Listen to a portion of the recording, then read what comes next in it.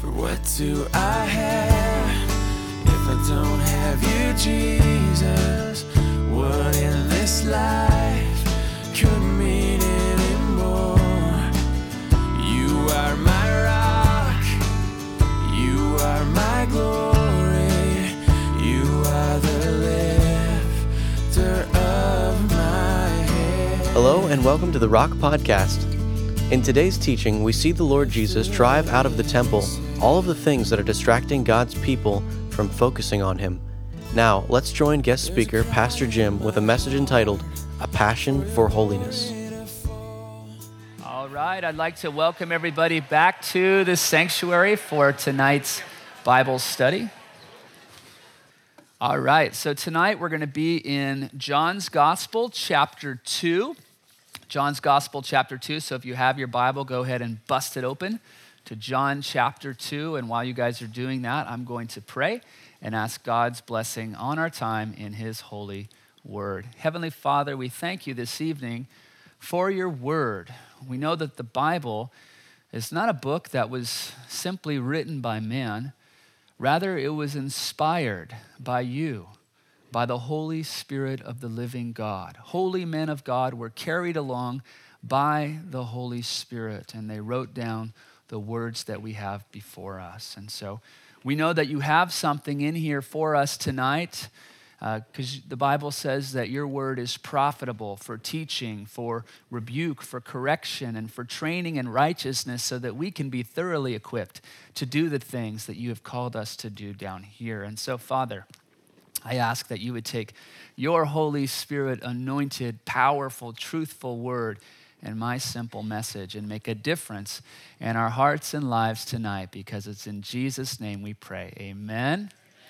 Amen. Now, any person who sets out to be a business owner, and especially in retail, understands the importance of having a prime location.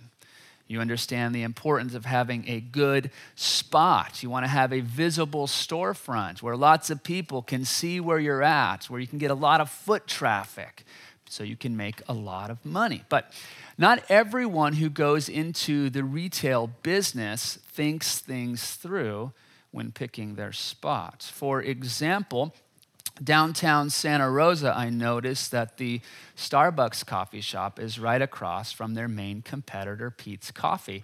And in my mind, that makes absolutely no sense. That's not a good business strategy, to be right across the street from your main competitor. How about this one? I was reading the Facebook page of the Curves Fitness Studio over in Florida, and they were giving directions to their fitness studio, and this is what it says. We are located on Route 41 in Towles Plaza, just past the Dunkin' Donut shop. Are you kidding me, people? That's not a good business strategy. I'm not sure if that's good or if that's bad, to have your fitness studio right next door to a donut shop. Either you're going to lose your customers to the donuts, or you're going to gain a lot of customers. Interesting business strategy there. How about this one? On Tuesday afternoons at 12 p.m., the Rainbow Bar and Grill hosts a local AA meeting. Are you kidding me? That is a bad business strategy. You're going to lose all of your customers to the AA meeting anyway. So not everybody thinks things through when going into business. And that kind of reminds me of our text tonight, where some business owners, some merchants, set up shop in the temple of God. They set up their business in the church sanctuary. And so, of course, they're going to be evicted tonight by the Lord Jesus Christ. And we're going to learn 3 powerful lessons concerning the nature of Jesus in our study. Now, John chapter 20 and verse 31 gives us the purpose as to why the Apostle John wrote this incredible book. He says, these things are written, these 21 chapters that we have here in this gospel, these things are written so that you may believe that Jesus is the Christ, the Son of God, and so that by believing you may have life in his name. And so this particular passage that we are going going to read tonight was intentionally included in the record for us so that if you don't know Jesus, you will come to know him, and so that if you do know Jesus, you will grow up in your faith in him. And so I believe that God is going to speak to us tonight. So John chapter 2, and we'll start with verses 13 through 17. When it was almost time for the Jewish Passover, Jesus went up to Jerusalem. In the temple courts, he found men selling cattle, sheep, and doves, and others sitting at tables exchanging money. So he made a whip out of cords and drove all from the temple area, both sheep and cattle. He scattered the coins of the money changers and overturned their tables. And to those who sold doves, he said, "Get these out of here. How dare you turn my Father's house into a market?" And his disciples remembered that it is written, "Zeal for your house will consume me." So let's pause right there and let's get a little bit of context. And so John the Apostle is going to start by giving us a real historical setting. He's going to give us a time and he's going to give us a place. The time is Passover, the 14th day of the month of Nisan, which is the first month of the Jewish festive calendar. And then he gives us a place where this happened, Jerusalem, the capital of Israel, the Washington, D.C., if you would, of the nation of Israel. And what I like about the Bible is that it gives us these historical settings. These are real people, real places, real events recorded by a real eyewitness. The Bible is not a book that was made up and invented by a bunch of guys who just wanted to write a book about God. It really happened. It's a trustworthy record for us. Now, we're told that Jesus was going to Jerusalem for the Passover celebration. This is one of 3 Passovers that are recorded for us in John's gospel. The first one here in our text, the second Passover that's recorded is in chapter 6 and verse 4. And then the third Passover that's recorded is in John chapter 11 and verse 55. And this is how we date the ministry of Jesus Christ, being some 3.5 years, by these 3 Passovers that are recorded here in John's gospel. Now, Jesus came to Jerusalem because all Jewish males were required by the law to come to celebrate 3 particular feasts throughout the year. To come to celebrate the Passover, the Feast of Pentecost, some 50 days or so later, and then, of course, the Feast of Tabernacles, which happened in the fall. So Jesus comes to Jerusalem in obedience to the Old Testament law. Now, you guys are familiar with the Passover celebration. It commemorated the Jewish salvation from bondage to the Egyptians for some 400 years. 400 years in slavery. Now, we've all had a bad job or two, but nothing compares to being a slave, to being whipped and beaten every day and forced into hard labor. And so, on one particular occasion, God decided he was going to bust the Jews out. He was going to bust them out of slavery. And so he told Moses that he was going to send a series of 10 plagues upon the nation of Egypt, and the 10th plague was going to finally set the Jews free. It was to be the plague of the death of the firstborn. The firstborn of every man and every beast would die on the 14th day of the month of Nisan. Now, what's interesting to me is that 4 days before the Passover was to happen, God told the Jewish people to select a lamb, to pick out a lamb. So they had this foreknowledge 4 days in advance that this particular lamb, this lamb was going to die a substitutionary death. And so the people of God knew it was either him, the lamb, or it was me. It's either him or me who's going to die. And so they had this incredible foreknowledge. So on that 14th day of the month, God came through Egypt. He struck down the firstborn of every man and of every beast except for the houses that he came to that had the blood of the lamb painted on the doorposts and on the top, on the lintel.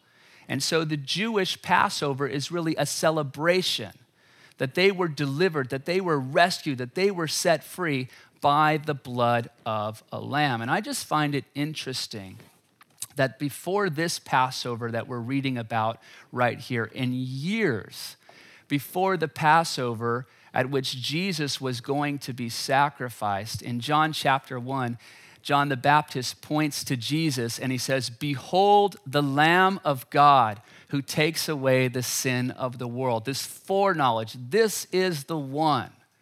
This is the one who's going to deliver you. This is the one who's going to set you free from your sins. It's either him or you. So there's a little bit of context. Jesus has arrived here then at the temple during one of the most sacred celebrations that the Jewish people have. And he finds things not as they should be. He finds that the people of God are completely distracted. He finds that the people of God are completely given over to worldliness and to materialism. And so he's going to respond. And by his response, we learn three things about Jesus. And the first thing that we're going to learn about him is that he has a passion for holiness. Jesus has a passion for holiness. Our God, Jesus Christ, has a passion for holiness. So he's there at the temple. The temple is the place where God and man come together. It's the place where God and man meet. The sinner would come to the temple to bring their sacrifice, to bring their animal that would die for their sins. They would bring their sacrifices just to declare their allegiance to him and their devotion to him and their fellowship with him. The temple was a place where they would pray and they would have fellowship with one another.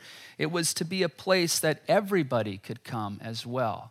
Isaiah chapter 56 and verse 7, God says, "My house is to be a house of prayer for all the nations." Everybody's welcome. It doesn't matter who you are or what you've done. My house is to be a house of prayer for all nations.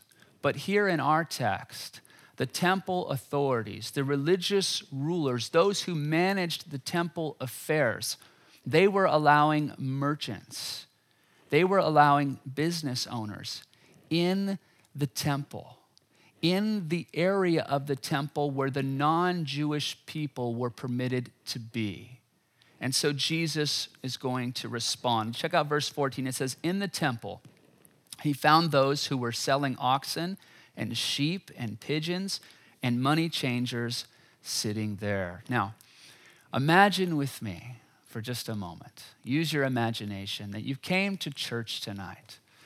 You came to Calvary Chapel of the Rock to fellowship with your brothers and sisters in Christ.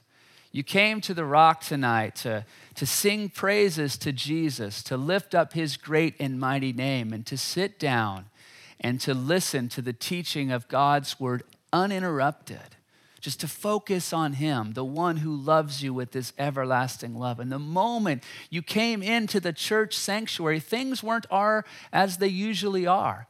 These entire rows of chairs were gone. They had been removed, and in their place were set up all of these stalls, all of these animal stalls everywhere, lining the entire wall.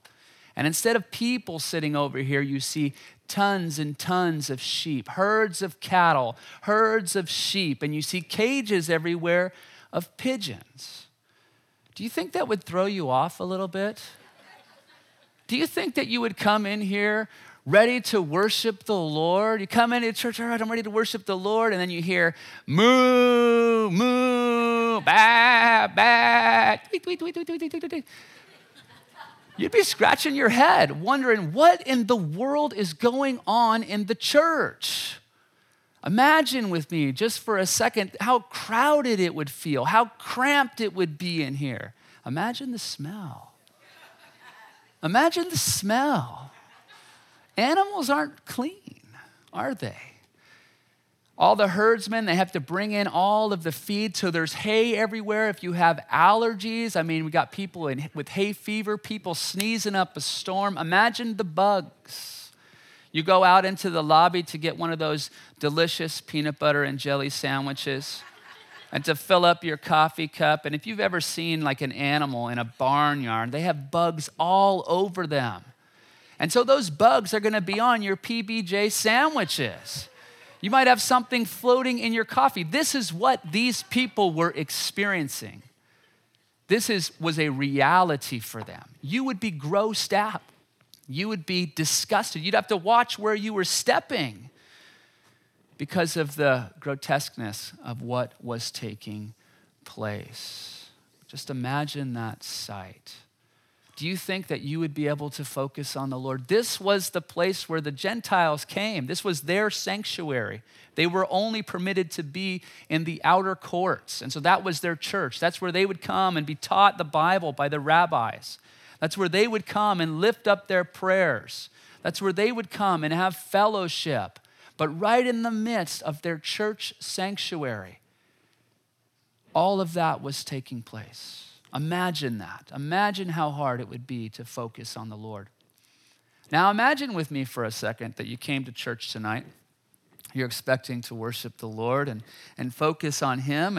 And the moment you walked in the doors, you weren't handed a bulletin and you weren't greeted by greeters, but you saw a couple little kiosks there and people from Chase Bank and people from Wells Fargo just set up in there. Hi, welcome to Chase Bank. How can I help you today? You're there to worship the Lord, but people are taking care of their business transactions. You know, people have their bags of change and they're like, hey, can you change this in? I'd like all these pennies and quarters. Would you like 20s or 50s, sir? That's what was taking place there. It was a bank. Have you ever been inside of a bank? Imagine doing your devotions inside of a bank.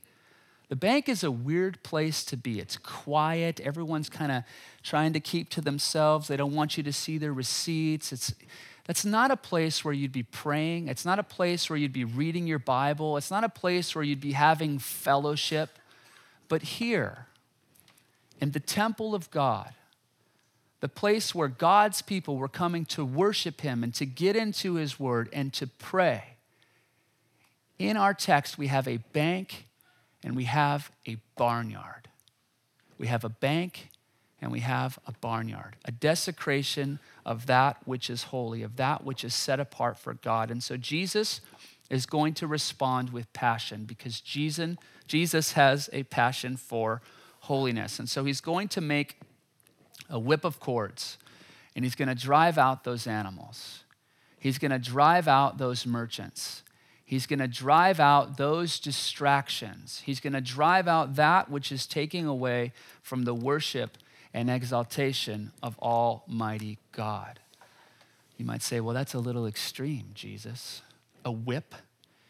You really had to come with a whip, Jesus? Couldn't you have just gone up to the merchants and just said, excuse me, this is the temple of God. People are here to worship Him. Can you please take your lucrative business that you're making a lot of money with and move it outside of the temple compound where you won't make as much money? Couldn't you have just done that, Jesus? A little bit extreme, don't you think? I don't think so. Here's what D.A. Carson has to say. Jesus' physical action was forceful, but not cruel. One does not easily drive out cattle and sheep without a whip of cords. So the business owners wouldn't have left without Jesus using some sort of forceful action because they were making a ton of money. And Jesus couldn't just stand there and call the sheep and call the cattle and call the birds, say, here, sheepy, sheepy, sheepy, come on, let's leave the temple. Here, oxen, oxen, oxen, come on, let's leave the temple. Here, birdie, birdie, birdie, come on, let's leave the temple. No. Jesus is not an effeminate man. He's not a girly man. He's a man's man, and He has a passion for holiness, and God's people are being distracted. And so He's going to make a whip and he herds those animals. He herds them right out of the temple. He drives those beasts right out of the church. Now, the first time I read this passage as a brand new Christian, I just imagined Jesus making this whip and beating the people with it. Just running around like a madman, just whipping people, whipping the merchants, beating the cows and beating the sheep and picking up the bird cages and just throwing them across the temple. But that's not what's taking place at all. If you read in your text, it says that Jesus told the guys to carry out those pigeons. He wasn't being cruel. He wasn't beating anybody. He wasn't beating the animals.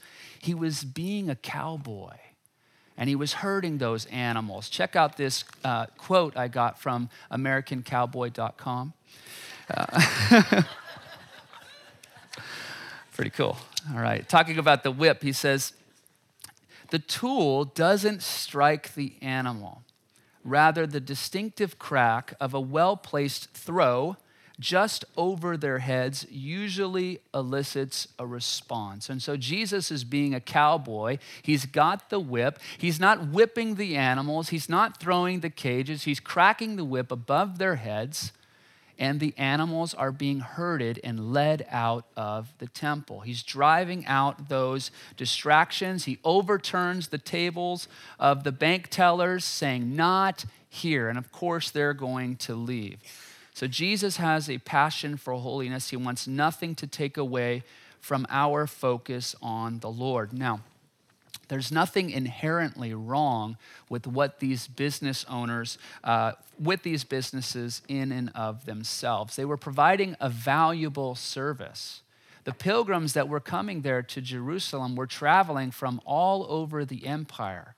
Some people were traveling days, some people weeks, some people months. And so it's really difficult to travel with animals. I mean, I had to drive down here today with 2 kids, and I can't even begin to tell you, how challenging that was, let alone, right, honey? Let alone with animals. I mean, trying to herd some sheep and oxen all the way across the country. I mean, that's difficult.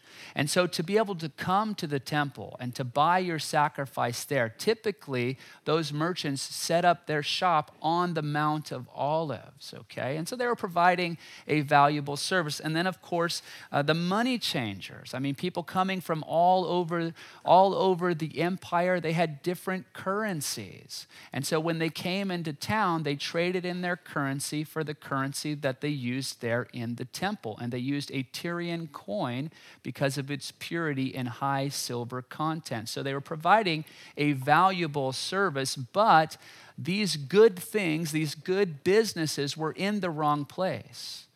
And they were taking away from the worship of God. They were affecting people's prayer life. These good things were distracting people from God. And these good things were causing people to miss out on their relationship with the Lord. And so Jesus wouldn't stand for it. His passion consumed him, and he drove them all out. Now, it is interesting that you and I, if you're a born-again Christian, if you've put your trust in Jesus Christ, are called the temple of the Holy Spirit. 1 Corinthians chapter 6 and verse 19. Jesus is in the temple. If you're a believer in him, he is inside of you. He's inside of the temple. And the question that I think that we should all ask ourselves on a regular basis is, what does Jesus see inside of the temple? What is Jesus seeing in your life today, right now? What does Jesus see? Does he see a bunch of merchants who have set up shop in the temple of your heart and your life? Does he see a bunch of wild animals, a bunch of beasts in your life? Are there good things in your life, good things that have unfortunately taken preeminence over the Lord in your life? They're in the wrong place. They should be down here, Jesus number 1, but things are flip-flopped. And now your hobbies or whatever else it is have taken preeminence in your life. What does Jesus see in the temple? Are there unholy things in your life? Are there things like sexual immorality, materialism, lust, drug use, selfishness? Are those the kind of things that Jesus is seeing in your life? There are two things that Jesus wants to do in us, in his temple. He wants to drive out that which is unholy. He wants to drive that which is unholy out of our hearts and out of our lives, and he wants to drive into us a passion for that which is holy. He wants to give us a zeal for the things of God, a passion for the things of God, a passion for holiness. And so my exhortation to you is to allow Jesus to do in your life what he did in our text, to drive those things out. So search your hearts. Ask Jesus to show you what needs to be driven out of your life once and for all. So let's move on, verses 18 through 22. Then the Jews demanded of Jesus, "What miraculous sign can you show us to prove your authority to do all this?" Jesus answered them, "Destroy this temple, and I will raise it again in 3 days." The Jews replied, "It has taken 46 years to build this temple, and you are going to raise it in 3 days?" But the temple he had spoken of was his body. After he was raised from the dead, his disciples recalled what he had said. Then they believed the scripture and the words that Jesus had spoken. So we talked first about how Jesus has a passion for holiness. And now let's talk about how Jesus has the power of resurrection. So the Jewish leaders and the temple authorities come to Jesus and they say, "Who do you think you are? Who gave you the right to manage the temple affairs? Who do you think you are? Show us your credentials. We didn't give you this power. We didn't give you this authority. Who do you think you are? Show us a sign, Jesus." And so he gives them an enigmatic statement in verse 19. He says, "Destroy this temple. Destroy this temple, and in 3 days I will raise it up again." But the statement goes right over their heads. They do not get it at all. They're thinking that Jesus is referring to the literal temple compound that they're standing in. It was a magnificent sight. Herod the Great started this temple improvement project in 19 BC, and it continued long after his death, some 46 years up to the time of Jesus and our particular text. Josephus, writing about the temple, says that the stones weighed up to 140 tons each. And those of you who have gone over to Israel, who went on this last visit, got to see some of those stones. Absolutely marvelous and mind-blowing. Now, in comparison, Solomon's temple, which is just, you can read about it in the book of 1 Kings and 2 Chronicles. His temple only took 7 years to build, and the entire inside of the temple was overlaid with gold. So that would have been a sight to see, but that only took 7 years. Whereas Herod's temple, Herod the Great, took 46 years. And so it must have been absolutely a sight to see. And so what they're saying to Jesus is so when Jesus said that, they're thinking that's absolutely impossible. That's absolutely impossible, Jesus. You think that you are going to destroy this temple? It took 46 years to build this temple. But Jesus, of course, as you guys know, is not referring to a literal temple. He's not saying you guys can get out the bulldozers. You guys can get out the tractors. You can tear this temple down. I'm not even worried about it because I know some really good contractors and we'll have this bad boy up in 3 days. It'll be beautiful, better than it was ever before. That's not what Jesus is saying. Jesus is referring to something far more impossible for man to raise up. Jesus, in his enigmatic statement, is referring to the resurrection of his own body, the resurrection of his temple after its destruction, after the destruction of his own body. Now, Jesus, being God of very God, he is the temple of Almighty God. Remember, God is a spirit, Father, Son, and Holy Spirit. 3 persons, 1 God. And the second person of the Holy Trinity, Jesus Christ, he came down and he clothed himself in a human body. God became a man. And so that man, Jesus Christ, was literally God in a body. It was the temple of Almighty God. John chapter 1 and verse 14 says, "And the Word became flesh and dwelt among us." And that word for dwelt is tabernacle, the tent, the place where God dwells. And so Jesus was the literal temple of Almighty God. And so when he's saying, destroy this temple, I believe he's pointing to himself. Destroy this temple. Destroy the temple proper. Destroy the temple of God, and I will raise it up again. Now, Matthew chapter 12, verses 38 through 40, the Jews once again are asking Jesus for a sign. And Jesus said, this is the only sign you're going to get. It's the sign of the prophet Jonah.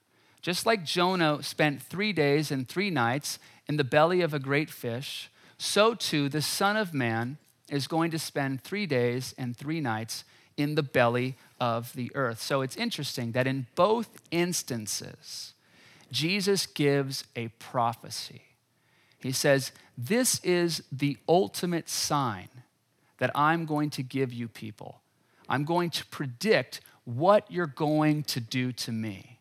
I'm going to predict exactly what's going to happen to me. In the very place that I used a whip of cords to drive out that which is unholy, in the very place right next door in the Antonia Fortress, you guys are going to use a whip of cords to destroy this temple, to destroy that which is holy. I'm going to use a whip to drive out that which is unholy. You guys are going to use a whip to drive out the Holy One from the temple and from the city of Jerusalem. You're going to use that whip to destroy the temple of God. And boy, oh boy, was the temple of God destroyed. Boy, oh boy, was the body of Jesus Christ destroyed. Isaiah chapter 52, speaking about the death and the suffering and the passion of your Savior and of my Lord, says that after his beating, he was so marred that you couldn't even recognize that he was a human being anymore.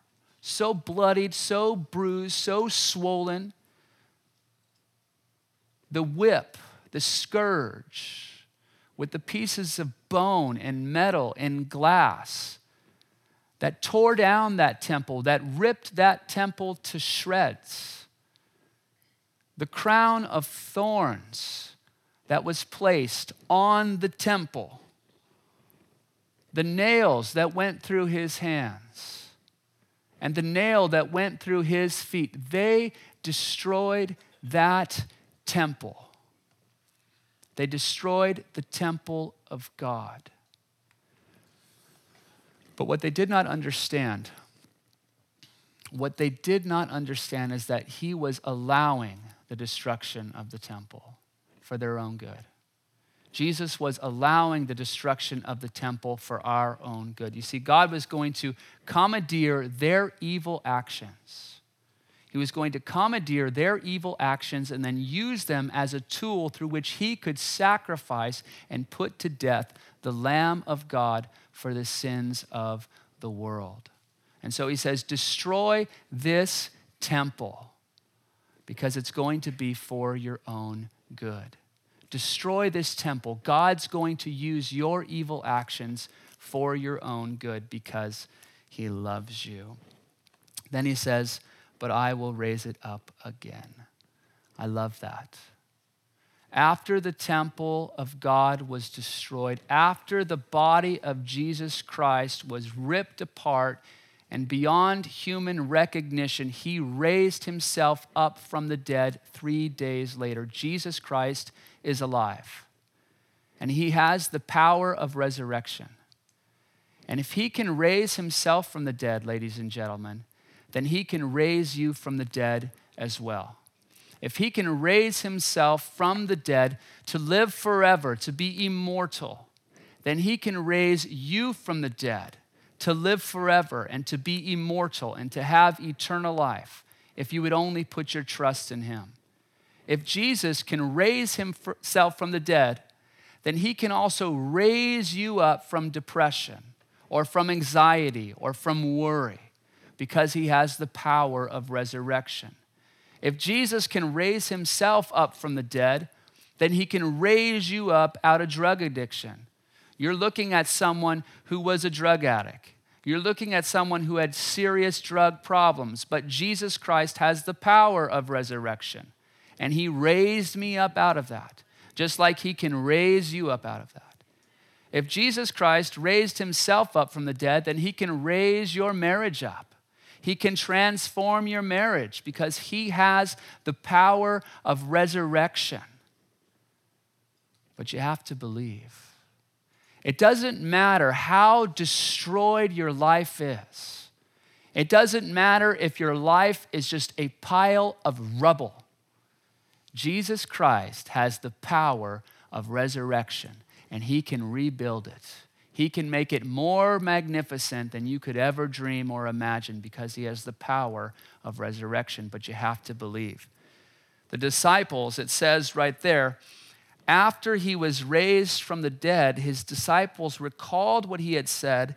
Then they believed the scripture and the words that Jesus had spoken. You have to believe the scripture that Jesus Christ is alive and that he has the power of resurrection if you want to experience it in your life. If you want to experience it forever, you have to believe. You have to trust in him. Amen? All right, let's finish up verse 23 to the end. Now, while Jesus was in Jerusalem at the Passover feast, many people saw the miraculous signs he was doing and believed in his name. But Jesus would not entrust himself to them, for he knew all men. He did not need man's testimony about man, for he knew what was in man. All right, so we talked about how the Lord has a passion for holiness, about how he has the power of resurrection. Now let's close by talking about how he perceives the heart of man. Now, what if you knew what other people were thinking? That would be pretty cool, wouldn't it? I mean, if I could look at you right now and knew exactly what you were thinking, it's kind of freaky, isn't it? You would have an upper hand in every area of life. You would never put your foot in your mouth. I would never get in trouble with my wife, ever. I would always have the right things to say. I'd be a really good businessman, a great gambler, probably. I mean, if you knew what other people were thinking, you would basically be like God, wouldn't you? But you don't know what other people are thinking because you're not God. But Jesus knows what people are thinking. Jesus knows what's going on inside every human being, inside every single person, because Jesus Christ is God. He knows what's going on inside of you. In John chapter 4, he meets a woman at a well, a Samaritan woman. And he tells her, I know that you've had 5 husbands. And the guy that you're living with right now, he's not even your husband. And so she runs back to her village and she says, come and meet a man who told me everything I ever did. He knows everything about me. You see, Jesus knows what's going on inside of you because he is your God. He can read you like a book because he is your maker. Now, you guys ever had pudding before? That smooth, rich, chocolatey deliciousness. I absolutely love pudding. Now, what's cool about pudding, in my mind, is that it's one of the things that I am able to make. One of the few things that I'm able to make. And so when I'm eating my pudding, I'm so proud because I made it. And I know all of the ingredients in that pudding, namely the milk and that mystery packet of powder. I know what's in the pudding because I am the maker of the pudding. So too with Jesus. He is your God. He is your maker. And so he knows you from the inside out. He is your maker. Now here, our text says that many believed in Jesus when they saw the signs that he was doing, but he didn't entrust himself to them because he knew what was in them. He knew that they weren't the real deal, that they weren't true believers. F.F. Bruce, one of my favorite commentators, and I quote, he says, "There are two levels of believing in Jesus' name. That's spoken of in chapter 1 and verse 12 of John's gospel, which carries with it the authority to become God's children, and that spoken of here." You see, there are two types of believers in the world, two types of people who say that they believe in Jesus Christ: the real deal and the nominal. Those who have an unreserved personal commitment and those who are just giving lip service. Those who have an authentic relationship with him and those who have a superficial and artificial acknowledgement of him. Two types of believers. Now, there's only two people in this room tonight who know where you stand with the Lord. There's only two people in this church sanctuary tonight who know for sure, without a doubt, 100%, if you are an authentic believer in Jesus Christ. And those two people are you and Jesus. You and him. He knows if you have really called upon his name. He knows if you have really put your trust in him. The text says that Jesus didn't entrust himself to these nominal believers. You see, Jesus will give himself completely to you the moment that you give yourself completely to him. When you call upon the name of Jesus, he makes it so simple, by the way. He doesn't make us climb up stairs on our knees, 100 flights of stairs on our knees, and once we get to the top, then, no, you can have salvation then. He doesn't make you jump through fiery hula hoops, knock on 1,000,000 doors, hand out 1,000 magazines, empty out your wallets, and then maybe you can have salvation. No. He makes it so simple.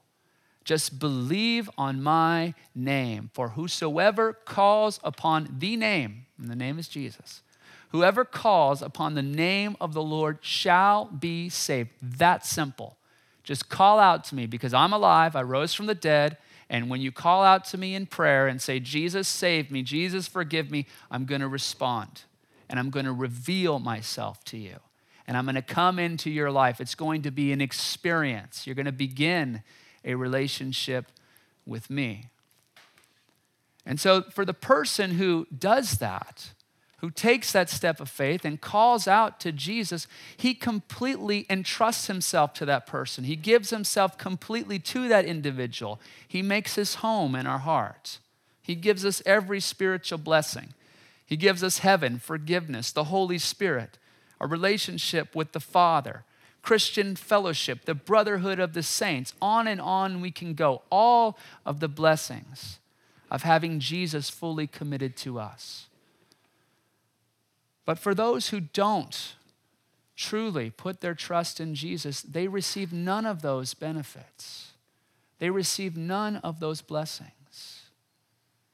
And so tonight there's only two people who know, and that's you and Jesus. 2 Corinthians chapter 13 and verse 5 says, examine yourself to see if you are in the faith. Make sure you've got the real deal. Make sure you've truly connected with Jesus Christ. And so if you're here tonight and you've never made that connection, even if you've grown up in church, you've gone to church your whole life, or maybe it's your first time here at church tonight, my exhortation is to call on the name of Jesus Christ, the risen Savior, the one who died for you, the one who is alive. Call out to him, and you will receive the most wonderful blessing that there is, a relationship with your God. Amen? Let's pray together. Father, we thank you so much tonight just for the opportunity to gather together as brothers and sisters in Christ and to do what we were born again to do, to worship you in spirit and truth. We love your word, Father. We thank you, Jesus, just for the reminders that we see in this text, that you are holy and you have a passion for that which is holy.